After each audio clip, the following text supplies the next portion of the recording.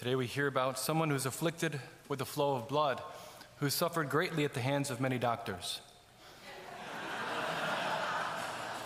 That sound familiar? Before I begin my homily, I'd like to explain a little bit about what happened. I keep getting people asking me, Father, how is it that a routine kidney surgery ends up you almost bleeding to death and in a hospital for a month and a half? The fact is that when I had my kidney stone surgery, I was bleeding a little bit more than usual. So I went into the hospital to have that checked out, and almost immediately, within the first day or two, the stent that they put in my kidney, right? So the kidney had the stent, which is a little tube to help the kidney drain through the ureter into the bladder, right? That migrated and moved and actually plugged up and stopped the kidney. The pressure became so great that a hole was blown out my kidney, and that's what was causing the bleeding.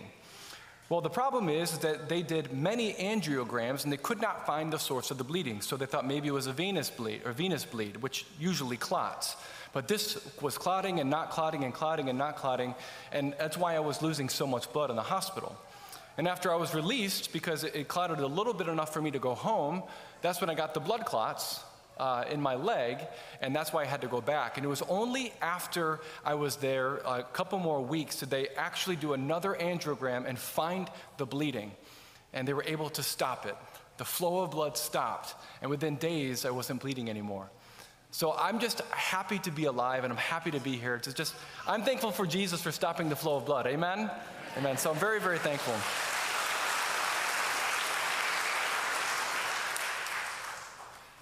Today's gospel, Jesus healed the woman's flow of blood. What's notable is not so much that he healed her, but it's how her healing happened. It's how he healed her that's very important for us, and it's relevant for us for at least two reasons. The first reason is this: only those who approach Jesus can know his healing and saving power. One of the things that I often preach about is asking this question: where do you go in your pain? Where do you go in your need? Where do you go when you need healing, when you need this flow of blood in your own life to stop? It's very easy for us to not go to Jesus, but to go to something else. So instead of saying to ourselves, if I just but touch Jesus' clothes, if I just touch the hem of his garment, I will be cured, we tend to think to ourselves, if I just have more comfort in my life, if I just get a better job, if I just have more money, if I get more sense pleasure, if I just get more status in my job, I get more honor in my life, if I just have better cottages and vacations and maybe I get a different car, then that unhappiness in my life, that depression, that sadness, that hopelessness in my life is going to be cured. But we know that in the gospel, this woman was looking for healing for 12 years. She suffered at the hands of many doctors. She tried everything that the world could offer, and she could not find someone or something to stop the flow of blood in her life. And it was only when she came to Jesus with faith did she experience that healing she so desired. And this is why many of us know that it takes many people a long time to come to Jesus with faith. And yet there are many people in our lives, our friends and our families, who are living in a kind of a quiet desperation with their hearts bleeding, looking for peace, looking for satisfaction, looking for the deep freedom and meaning that the world cannot offer. And this is why sometimes it's not until people hit rock bottom before they actually turn to Jesus with faith. I think one of the best testimonies of the power of Jesus is when people who have it all in this life, they have the job, they have the wife or the husband, they have the kids, they have the house, they have the cottages, they have all of the things, they have a great retirement, they have all the things in this life. The great testimony of the power of Jesus is it's not until they come to know God, and they come to know Jesus, do they experience a fulfillment that those other things could not possibly bring. And I personally know many people who have come to that. They find Jesus and they come to him, and that flow in their life stops. So that's point number one. Only those who approach Jesus can know his healing and saving power. Number two, it's possible to get really close to Jesus and even touch him and not know his divine power and not draw from him his divine life. This is really important because in the gospel, what happens is this woman approaches Jesus, right? She approaches him and touches his garment, and immediately what does Jesus say? Who touched me? And his disciples are puzzled, like, what are you talking about? There's a crowd around you. Like, and you say, who touched me? In other words, the implication is that he was in a crowd and many people were touching Jesus. They were looking to get close to him, right? But Jesus was looking for the woman that touched him in a way that no one else touched him. That his people in the crowd were not touching him in the same way that she was. And because she touched him in a different way, power came out of him. He was looking for this woman. And what was different about the woman and everyone else in the crowd? She touched him with faith. It's interesting how the gospel breaks down what that faith looks like. It says first, she had heard of Jesus.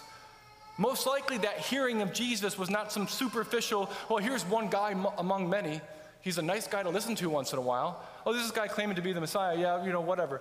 Most likely she heard about this Jesus who changes people's lives. Hey, this guy's healing people. This guy's proclaiming the kingdom of God is here in power. He's delivering people from evil spirits. There's something about the authority with which he speaks. So she hears about Jesus, and as a response, she expects something to happen when she meets him. This is really important when it comes to faith. She had this expectant faith that something was going to happen when she touched him. And then finally, the third aspect of it is that she does not remain passive. She doesn't just say, well, if Jesus really loves me, if this guy loves me, he's going to come to me and heal me. He's going to do all this stuff from afar. All I have to do is just sit and wait.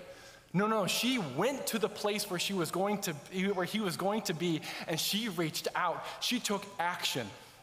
Because faith is not passive, it's active. The same dynamic is something that I see when it comes to healing services. People hear about God healing people.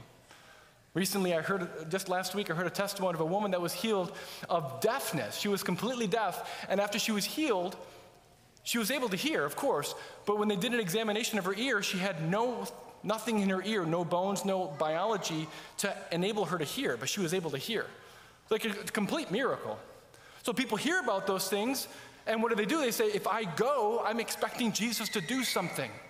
That expectant faith, right? And then they take action. They choose to be prayed with. They choose to step out and take a risk.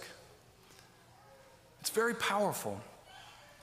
But in my experience as a priest, many of us as Catholics oftentimes act more like those in the crowd than we do the woman. We tend to want to get close to Jesus, and we maybe even touch him, but we don't open our hearts up in faith. We don't approach Jesus with faith. And we need to remember something very important that I think sometimes it's very easy for us to forget because we live in the context of an unbelieving world, is that faith is not magic. It's not a function. I put in X and I get out Y. Right? It's not a formula. Right? It's not like I do this ritual, I go to this type of mass, or I do this kind of prayer, somehow I'm going to experience Jesus. Faith is inherently relational. Faith means, Jesus, I believe you are who you say you are, and I am choosing to rely on you to be that in my life, to be that person in my life. So when we say we believe that Jesus is our King, Jesus, I believe you're my King, and I give you permission to reign in my life.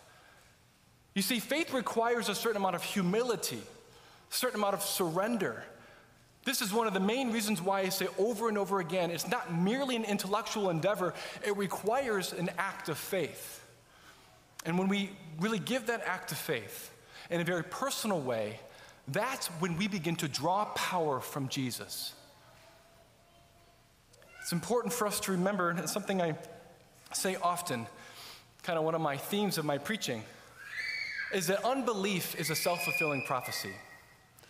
Unbelief is a self-fulfilling prophecy. When I approach Jesus from a posture of unbelief, I don't make acts of faith in him, I don't make acts of trust in him, I don't see his divine power flowing in my life, and I walk away bleeding.